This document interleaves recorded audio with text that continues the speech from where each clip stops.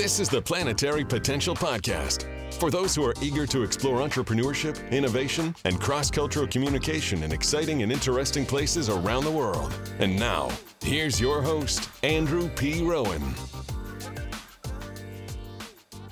Welcome to episode 16 of season 1.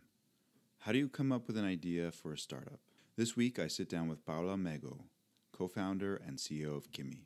In our interview, we discuss how Paula had the idea for Kimi, what it's been like working on her second startup, and co-founding a company with her brother and a friend. An important reminder that opinions shared in this episode are those of individual guests. For more information, please visit www.andrewprowan.com/disclosures. Paula and I also cover how her experience living in Mexico City and New York City impacted her global outlook, the meaning of the name Kimi, and decision-making with her co-founder and brother. Let's get started. With me is Paula Mego. She is co-founder and CEO of Kimi, a startup based here in Lima, Peru. And we are back at the Swiss Contact office. Paula, welcome. Hi, Andrew. Thank you for inviting me. We just walked through your pitch deck for Kimi, which I should point out is spelled Qimi, in case folks are trying to look it up. And you shared the origin story of how you started this. Can you talk a bit about that? Specifically, what prompted you to focus in the industry and how you saw the opportunity there? Yes. Well, I was working for a fast food chain, and this fast food chain was losing sales. And one of the reasons behind it was that their equipment was failing, but they didn't have the visibility to know which specific equipment was failing and the reason behind that. So I was assigned to that project and to understand what was going on. So we analyzed the process and we found out that it was pretty inefficient, that it was very unorganized. All the information was on paper that someone would try to then put into a spreadsheet and then at some point into their ERP systems. And having all this information spread out and not consolidated on one single platform didn't give them the visibility and the organization for them to know what actions to take to improve this process. So what type of consequences would you have with this type of mode of working, like being unorganized, is that you would have technicians with overcapacity, and besides equipment failing, you would see that expenses were overpriced. So I talked to my boss and I told her that I have a brother who was able to do a quick MVP for them, a software that could help them have this visibility that they needed. So she told me, okay, go for it and do it. And that's how we started. At that point, we didn't know that it was going to become a startup. It was just us trying to help the company to take to have a quick solution. But we built it in a month, an MVP, and then they started using it. So you saw that there was a challenge there and approached it from a project perspective. What was the pitch that you made your brother to get him involved in helping to build out an MVP? Well, at that time, my brother had a company in the US. He had founded a company which objective was to build software solutions to improve processes. So he had this company and he was interested in getting clients in Latin America or in Peru because he's Peruvian also, but he was living in the US. So he didn't have access to clients in Peru. So that's how we, I told my boss, I have this brother who has this company, maybe he can help out. And she said, okay, let's do it. So that's how I knew that my brother would be interested and that he could do something very fast. Because what the company needed at that time was a quick solution. The company you were working at? Yes, I was working for this company and they needed a quick solution. What about your brother's company? For how long had the company been operating and what kind of services was it providing? Yes, they had founded it some years ago, and as I was telling you, they would do software development. I see. So this Kimi is a completely different company, right? Yes. Okay, just to clarify on that. And Kimi is essentially a cloud-based maintenance asset management software. Yes. Right? So it helps mid-sized companies track their assets, their inventory, of course, and to schedule maintenance so that they get the full lifespan of their investment in equipment, machines, and of course, with regular servicing, it prevents some of these emergency calls that you mentioned before to keep the costs down for the lifespan of that equipment. Exactly.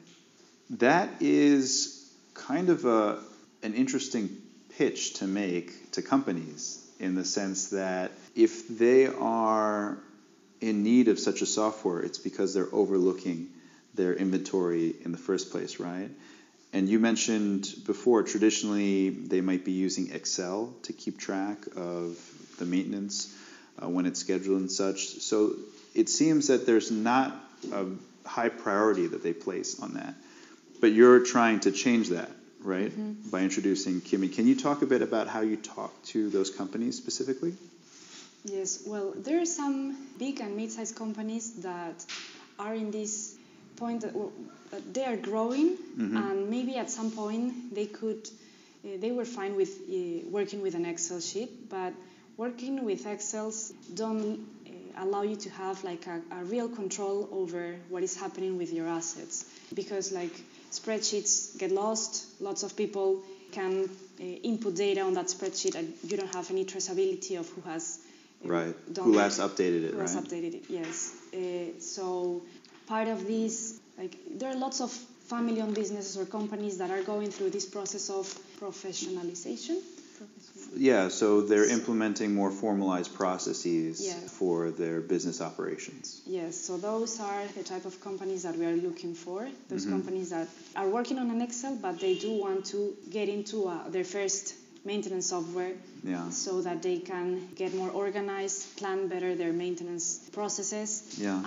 Because everyone wants to get savings or reduce their costs, but without being organized or plan better their maintenance programs, they will not be able to do that. So there's a need to organize yourself better. Yeah, so going back to that MVP after 1 month, what was the reaction from the fast food company after you had demonstrated the product? They had now more visibility of what it was going on, but it was a process where the company started requesting more functionalities. So even though the first MVP was 1 month long, then we started adding more and more products or features to the product. But at that point, it wasn't still a startup. It was just a product that we were developing and trying to help them. Yes. At what point did you realize that you were adding enough value to this company whereby you could justify charging them for it? You could actually have a cost associated with this product for this company. Well, it didn't took that much time because they started paying for the product, but like on a monthly basis. So like for the company it wasn't that much money, but it covered the development of the product. So like it was after 2 months or a month that they started paying. Okay, so then they started paying. But until that point I wasn't part of the project, right? So. Okay, so you basically were like a liaison. You just introduced them and said, okay, like fast food company, here, talk to my brother, and then the two of you can figure out what's going on.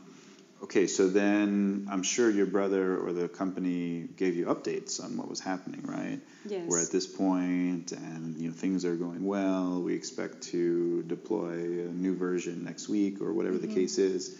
So how did it happen then that you joined, or you created a company with your brother and the CTO, both of whom were in Los Angeles at the time, right? Yes, and still are. They were in Los Angeles, and they had developed like lots of features already for the company, and then like I had always wanted to to build my own company, and they were investigating the market also. They saw that there were softwares that would do the same in the US, like there were lots of CMMS softwares in the US. And CMMS stands CMMS is the Computerized Maintenance Management Software. Which is a type of SaaS, software as a service. Yeah, software as a service that helps companies in their maintenance process. So like as they had a look for that or researched that market in the US, and they saw that like maybe 20 or 30 years ago, there was the same wave. Like people were using, or companies were using Excels, and then they migrated to this type of software. And we saw that in Latin America or in Peru, like you'd have all the companies working in Excels. Then they were the ones that got the idea, okay, maybe we can scale this, not just for one company, but for more companies. So they started building the product similar to other maintenance softwares that already exist in the market, but they are not available for the Peruvian or the Latin American market. So I see. So in one way, I guess you could look at it as, in this instant, the market is 30 years behind the US? Yes, I would say that. Yes, that it's something that it has already happened in the US, but it hasn't yet happened here. So it's not that we are inventing something that it's completely new, but it's something that it can be replicated in our country. Yeah. And for some reason, people in the US are not looking to us to offer it. Huh. Interesting. So you and your brother became co-founders along with the CTO. I quit my job, and I told my bosses that I wanted to work on this project. What was the reaction from your bosses at the time? They didn't want me to quit. Did they try and convince you to stay? Yes, but like it was a goal, a personal goal that I wanted to pursue and to try. Yeah. It was a dream I had like for lots of years. So it was a different type of experience. I was not quitting to work on a different company. Right. I was quitting to do a personal project. So that's when Kimi was officially born. So we started to work on analyzing the local market, and then talking to other companies to see if the need was shared on those companies, and then we validated that it was a pain for lots of companies in different industries, and that's when we started. What was the reaction from your other family members that you and your brother were going to start a company together? Well, at the beginning, I think they were scared because we were both quitting our jobs. Like, we didn't have bad paid jobs. Like, I have an MBA, so I had a good salary. My brother is based in LA, so he also has like high costs to afford. So like, it was risky, but they were understanding that it was something that, like, we have different backgrounds, we complement each other. I wouldn't have chosen my brother if I haven't chosen my brother just because he's my brother. I've chosen him because he has this technical knowledge that I don't have. Right. He's an aerospace engineer. He has a master's in mechanical engineer from the University of Southern California. He's very smart, and I've known him for lots of years, so I know that he's the type of person that is gonna add lots of value to the company. And while I was doing my MBA, we had like a first try of building a startup also. You and your brother? My brother, me, and the CTO that I have. Interesting. Can you tell me a bit about that? Because it almost sounds like that was a test run for Kimi. Yes, like while I was on my MBA, a friend and I from the MBA we both had the same need of like having beauticians come to our house, because we had like very busy schedules, and we wanted to have people come at our house, but we didn't know who to call at that point. So we saw also what startups existed in the US. We saw some like Uber for beauticians or Uber for those type of startups, and we wanted to try this friend was from Colombia, I was from Peru, so we said, okay, you're going to do it in Colombia, I'm going to do it in Peru, and we're going to build our startup. And we tried that business model, but we then realized that it needed like too much cash, like an Uber, to build a marketplace is too... I mean, the capital requirements were high. Yes, are high. So it didn't work out. Well, this friend went... She didn't... She was also at Duke then? She was at Duke then, but in the end she decided to move to New York. So like the team didn't work well in this first startup, and we didn't like work with that like for more than 8 months. But we realized that Roberto, Luis Alberto, my brother, and I, like we did do a very good team, the three of us. So when Kimi was born, like we knew that the three of us could work together. Okay. Like Roberto is a friend of my brother from school. They've known each other for 25 years. Wow. In that sense, there was a course then at Duke while you were doing your MBA that required you to come up with a business idea and to start implementing it, and that's how you came up with like Uber for nails or beauticians. Yeah. We also participated on the Duke Startup Challenge. Like we were finalists of the Duke Startup Challenge. We got some cash to test the idea, and we had like 25 technicians here in Lima, but in the end it didn't work. Right? Interesting. But that helped to solidify the confidence in the team. Yes. The founding team between your brother Roberto and you, of course. Okay, interesting. So what is it like having a close family member as a co-founder? It isn't easy because sometimes like you don't know who is the boss. Like in the end, all of the organizations have to have one person that... he's your older brother or younger brother? He's my younger brother. Younger brother, okay. Yes. So like as we are both co-founders, we are both shareholders, we have the same equity on the company. When there are disagreements or when maybe I want to go to take one type of decision and he wants to take a different type of decision, then it can be sometimes difficult, or at the beginning to... How do you work through that? Because as you mentioned, his profile and your profile are very complementary, right?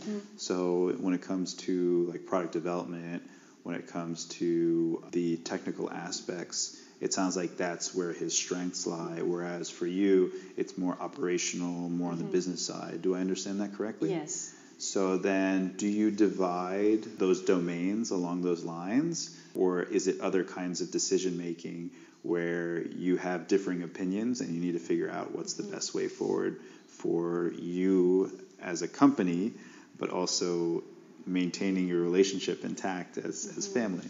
Yes. Well, he's in charge of the product development, and I'm in charge of sales.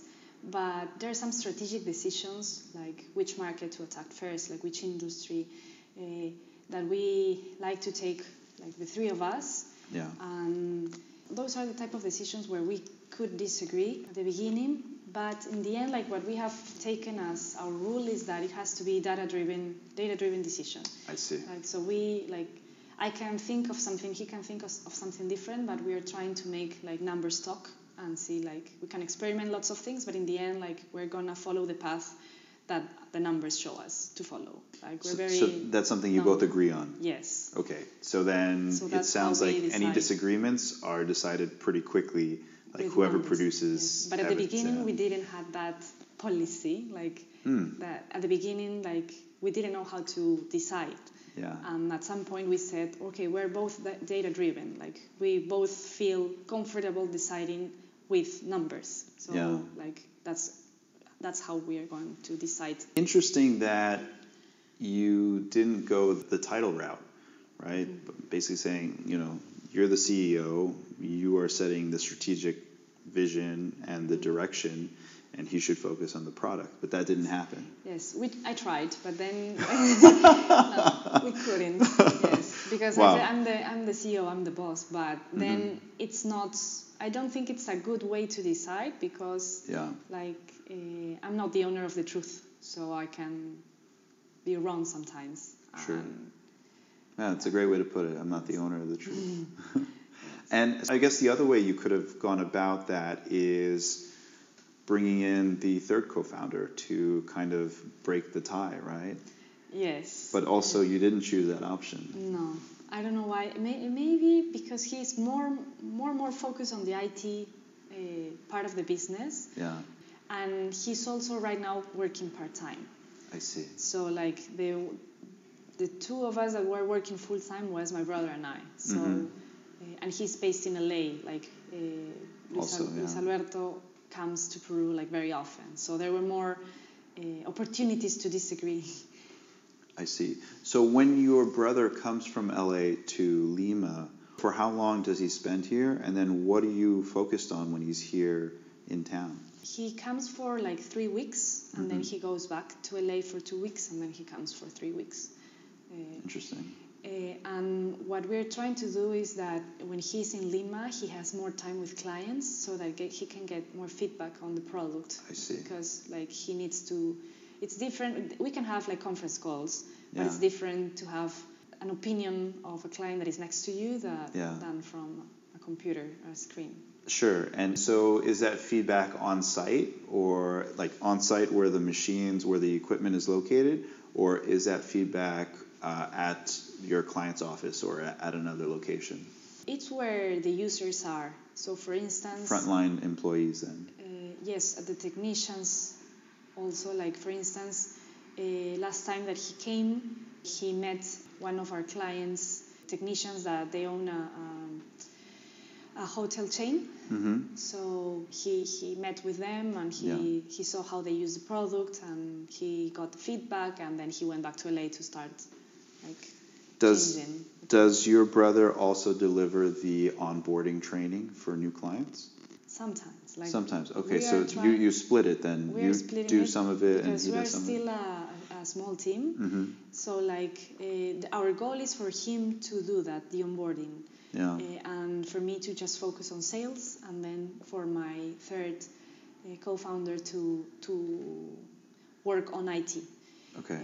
But we're still growing the team so that he can release all of the other tasks that he currently has and that doesn't allow him to focus only on onboarding, on product development.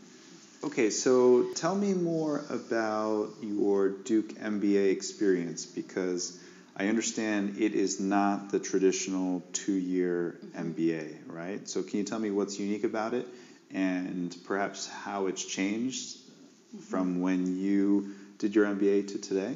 Yes, well, I did an executive MBA, and I chose Duke because it had a large class. I had 100 classmates. Yeah. And for an executive MBA, it wasn't that common to have such a big and diverse class. Because there were people from the US, people from India, from Europe, from Latin America. And the program name was the Cross-Continent MBA. Now it's named the Global Executive MBA. And we had to travel to different locations, India, Beijing, Duke also, for around 2 weeks. And then we would come back to work. And it was built for professionals that were growing in their companies and they couldn't stop working. So the program has the exact same classes as the data MBA. Sure. But it's more stretched out. Spaced out. Yes. Yeah. What was the highlight of that experience for you? Because on one hand, you are in a series of different environments, but with the same people, right? So, you have your memories from, as you mentioned, in India, of course, at Duke, in China. But on the other hand, it takes a huge effort to travel elsewhere for 2 weeks. You're battling jet lag for the first few days. Then when you come back, you're battling jet lag again for the first few days.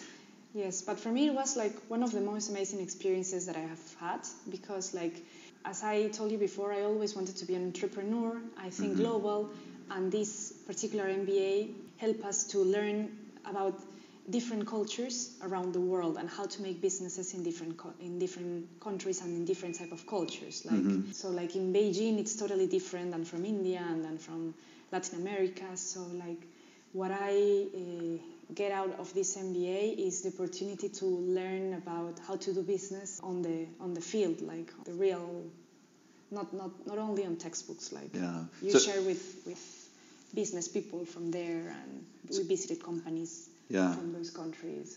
So it sounds like it gave you the confidence then to perhaps start Kimi? Is that fair to say? Yes, well, I had studied economics on my undergrad, so like having an MBA definitely gave me like more tools to how see the difference or manage the different types of the business, sales or logistics or those type of things. And it also gives you like a better name to present yourself when you are in front of a CEO of a company. I see. It's a good thing to say that you have an MBA from a good university from the US. Sure. Yeah, it's a signal. Yes. I understand that that's not your only international experience, right? You lived in Mexico for 6 months working as part of a team at UBS, correct? Yes. Can you talk a bit about what your function was in that group and then also on the team? Well, yes, after graduating from my undergrad, I joined UBS. UBS is a Swiss wealth manager and investment bank.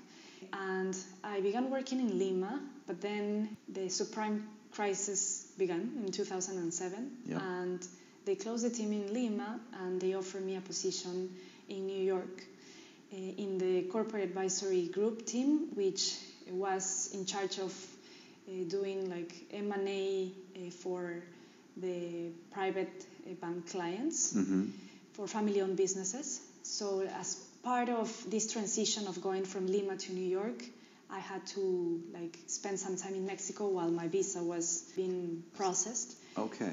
So like I would report to the team in New York, but from the Mexican office. Interesting. Were you the only one at the Mexican office who was assigned to the New York office? There was another person in Mexico that was assigned to the New York office, and it was her and me. Okay, so I imagine then the two of you became pretty close during this time in Mexico because everyone else in Mexico had their own portfolios that were local, was a small team, right? And you were focusing on your portfolio based in New York, right? Yes, well, the team was based in New York, but we would serve clients around Latin America. Like we had clients in Peru, in Chile, in Mexico, in Paraguay. So I had the opportunity with this group to travel to different countries in Latin America that had the common thing about this client was that they had family-owned businesses and they wanted to sell those businesses, and we were advising these companies on how to sell their businesses. But it helped me like learn and meet like owners of companies in all of these countries. Yeah. So all over Latin America at the time. This is in 2008, right? 2000 or 2007. 2007 to 9, yeah. Okay. Yes. So you were in effect moving farther away, but still focused on Latin America. And Mexico was kind of like a transit, like a pit stop almost, right? Yes, because in the end it was like the biggest market. Like Mexico and Brazil are the two biggest markets in Latin America. But as I speak Spanish, then they would give me like deals in this Spanish part of Latin America. Were there any words in Spanish that didn't translate across countries? So when you're using financial terms, the language is very specialized sometimes. Were there any instances where you were talking about a financial product or a financial service, but your counterpart in another country didn't understand what you were saying, or you had to rephrase it somehow? I actually don't remember that specifically for business terms. There were some terms in like the daily life terms that they were pretty different from Mexico and Peru, even though we share the same language. Do you remember those words? Yes. for instance, malograr in Peru is when something gets broken, we say se malogró. But in Mexico, that word doesn't exist. They say se arruinó or things like that. Like they don't use the same terms. Dañó. Se dañó. Yeah. Or there were words that had different meanings. Like el taco in Mexico is something that you eat. Taco here is the hill. So like there were words that. That's tacones, no? Here we say. You say los taco tacos. as well? Los tacos. Oh, tacos. So there's heels or food, basically. Yes, those type of things that are from a daily conversation. So it's kind of like things between American English and British English, right? Same language, but different words for certain things like torch and flashlight, like chips and crisps, or actually, chips and crisps and fries. Interesting. So then you moved to New York, correct? Yes, then I got my H-1B visa and I moved to New York. And what was that like, living in New York? It was very different than Mexico. Like in Mexico, I felt very comfortable at the beginning. It was like living in a bigger Lima. The cultures were very similar, like very like family culture, like family. Family oriented, yeah. Yes, family oriented, yes. Yeah. In New York, it was pretty different. It was like more like individual, yes. Yeah.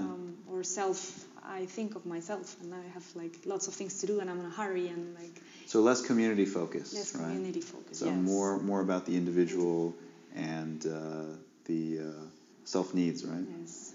And but the interesting thing is the diversity, right? Like in my team in New York, I make friends with a guy that was from India, a guy that was from Brazil. There were Mexicans. Yeah. So like it was a very diverse team, but it was different. Like my roommate was from Greece, and we didn't share the same like values or not the values, culture, but traditions, rituals. Yes, traditions.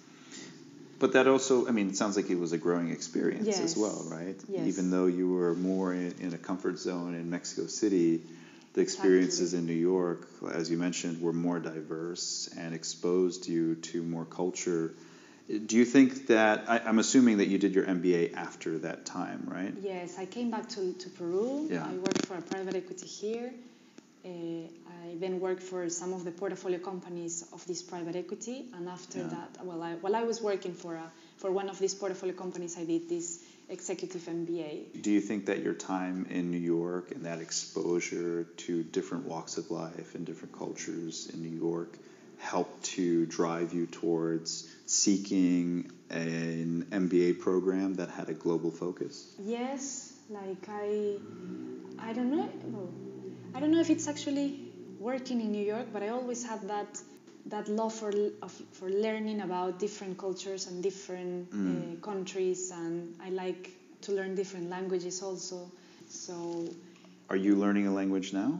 Not currently. When I was a child, I learned English, French, and I learned some Portuguese also. Mm-hmm. So like I've always liked to learn about like how other people think, how other people express themselves. So, but I did learn in New York that there were all of these opportunities and this very good education that you wouldn't find here in Peru. Like, and it gives you another mindset or yes, like you see lots of businesses or lots of opportunities that are or some business ideas that are already working there, and you see that you don't have them in your country, and you say like this can work here. And so my mind would always like be dreaming of all the things that we could do similar to the US here. And vice versa too, right? Like things that are missing in the US that you have here in Peru, or perhaps that you saw in Mexico as well.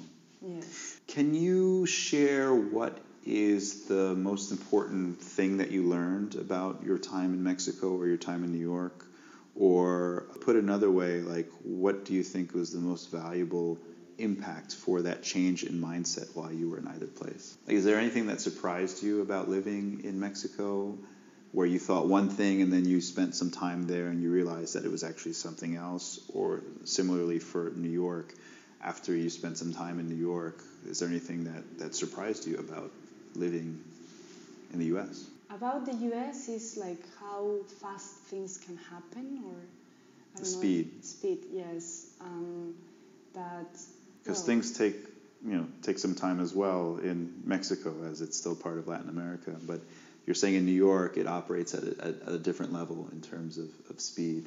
Yes, yes. I don't know if that resonates with you, but like things would move much quicker in the US at some point. I see. So then once you came back here to Peru, did you find yourself frustrated because you had become adjusted to the speed, the norm in US, and then you come back here and it's a different speed? When I looked for where to work here in Peru, that was one of the things that I looked for in the job that I was applying to. Like, I get to work for a group, for an economic group that was very hands-on, that was very like horizontal. I don't know if that's flat. Yes. Yeah. Not much hierarchy. Not much hierarchy, and that you could your voice can be listened. You could actively contribute. Exactly. Yes. Yeah. So like that's why I think it didn't affected me that much, but it was something that I looked for like when I moved back. What about friends in New York or in Mexico? Are you still in touch with any of your friends from that time? Yes, I've recently talked to a friend that used to work with me and is in Brazil, and he's also an entrepreneur in Brazil. Like, it was funny that we both met one potential investor that we have in common. And so, like, we have kept in touch. Yeah. Yes. That's nice.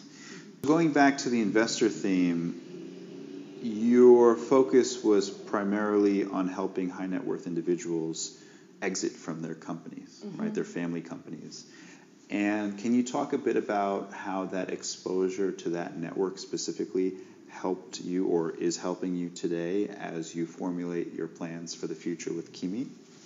Yes, well, I think that it helps us when we think that we are ready to grow to another country. Like, one advantage that I see that I can have now is that I will be able to get in touch with these people that I met at some point. Yeah. And they are like the first doors that could probably get open in a different countries. Not that I'm getting to a country that I don't know at all or I don't know anyone. Yeah.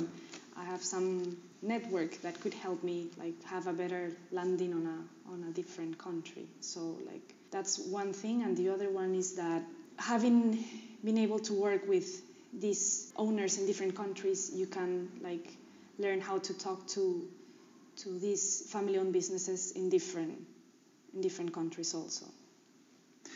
Yeah, that makes sense, especially because you have spent time with them, not trying to pitch them, but trying to help them work through what they prioritize, what their concerns are, and now you're approaching it from the other side, right? As they are now potential customers, or their networks are potential customers for Kimi.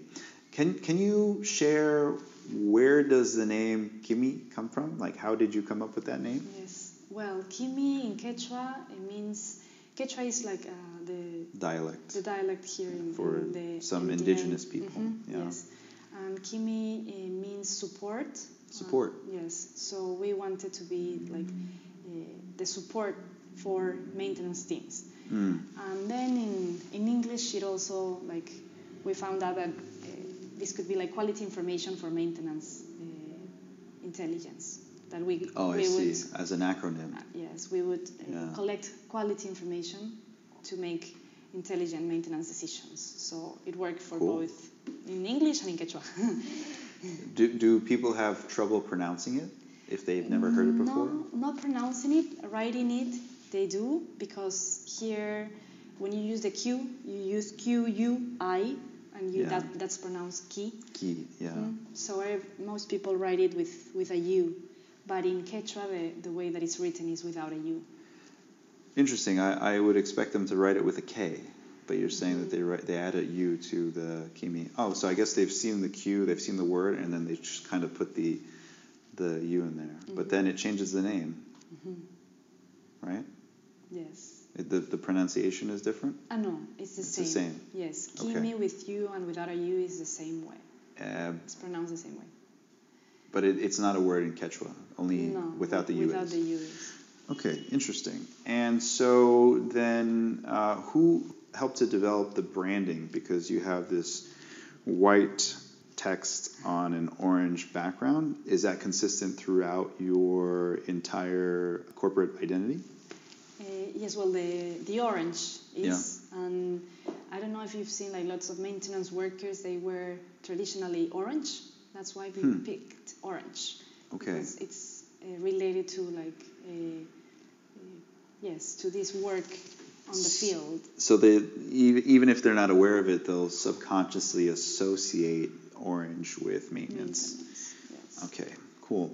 Can you talk a bit about where you are today in terms of users or partners, and then what are your projections for the end of the year, and then what are your future plans after 2019? For example, are you looking to expand maybe next door to Colombia or Chile or Mexico, as you mentioned?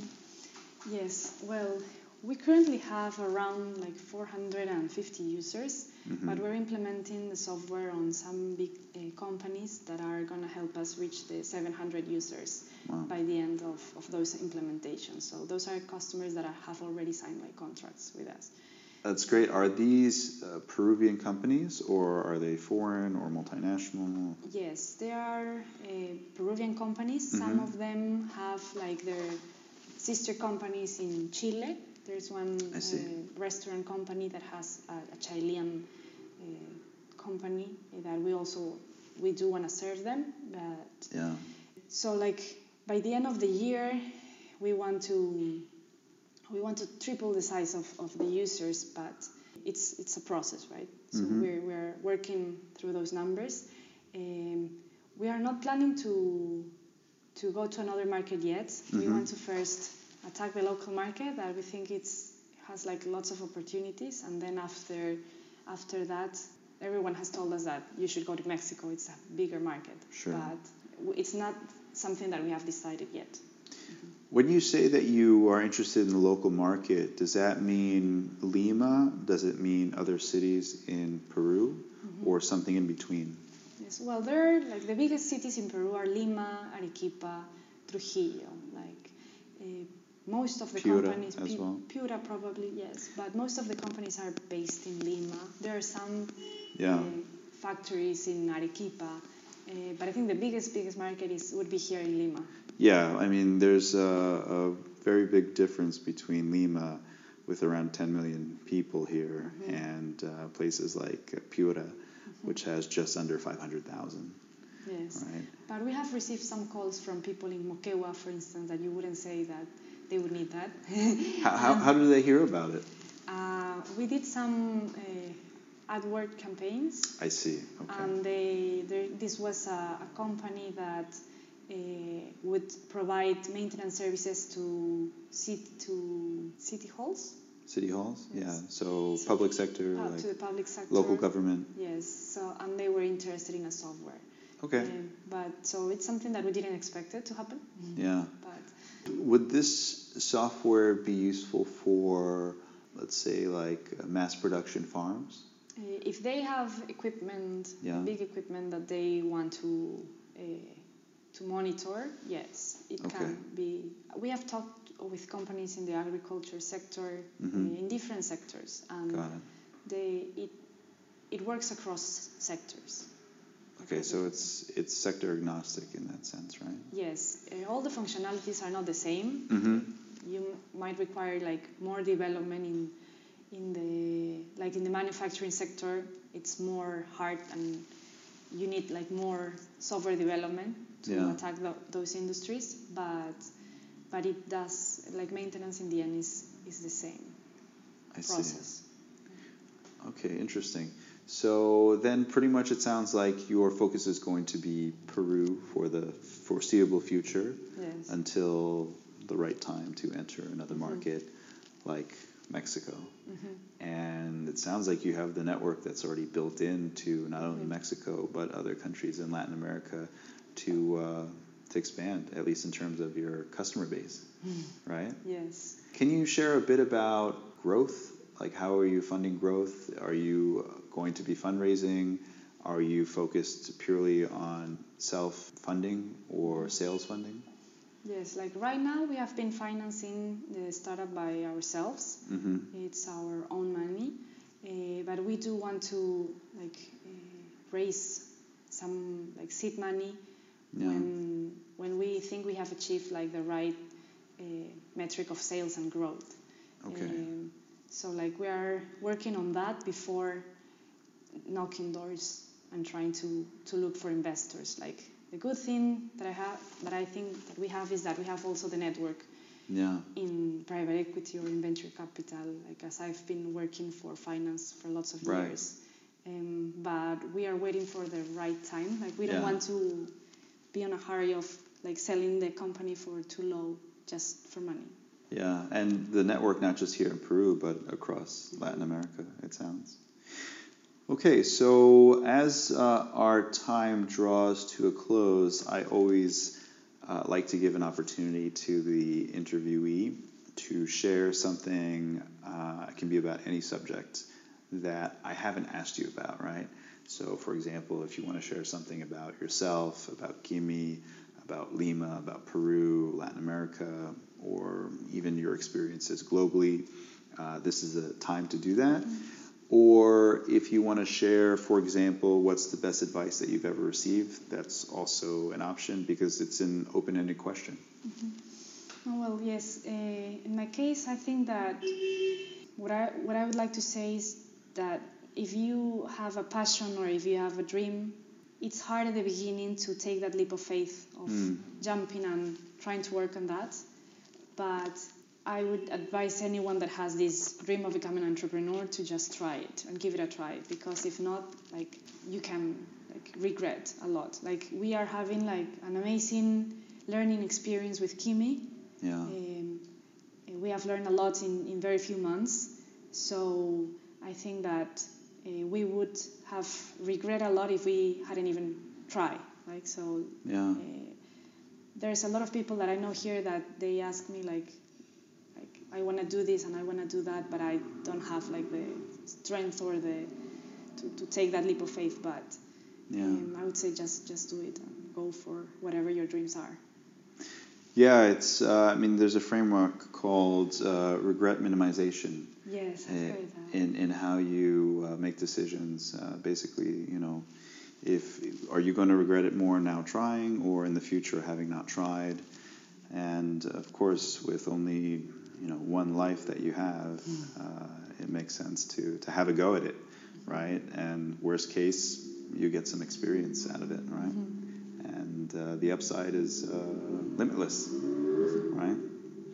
Super. So on that note, Paula, thanks very much for, of course, your time, but also for explaining a bit about Kimi and the opportunity that you saw at your previous job and also seized with your brother and the third co-founder.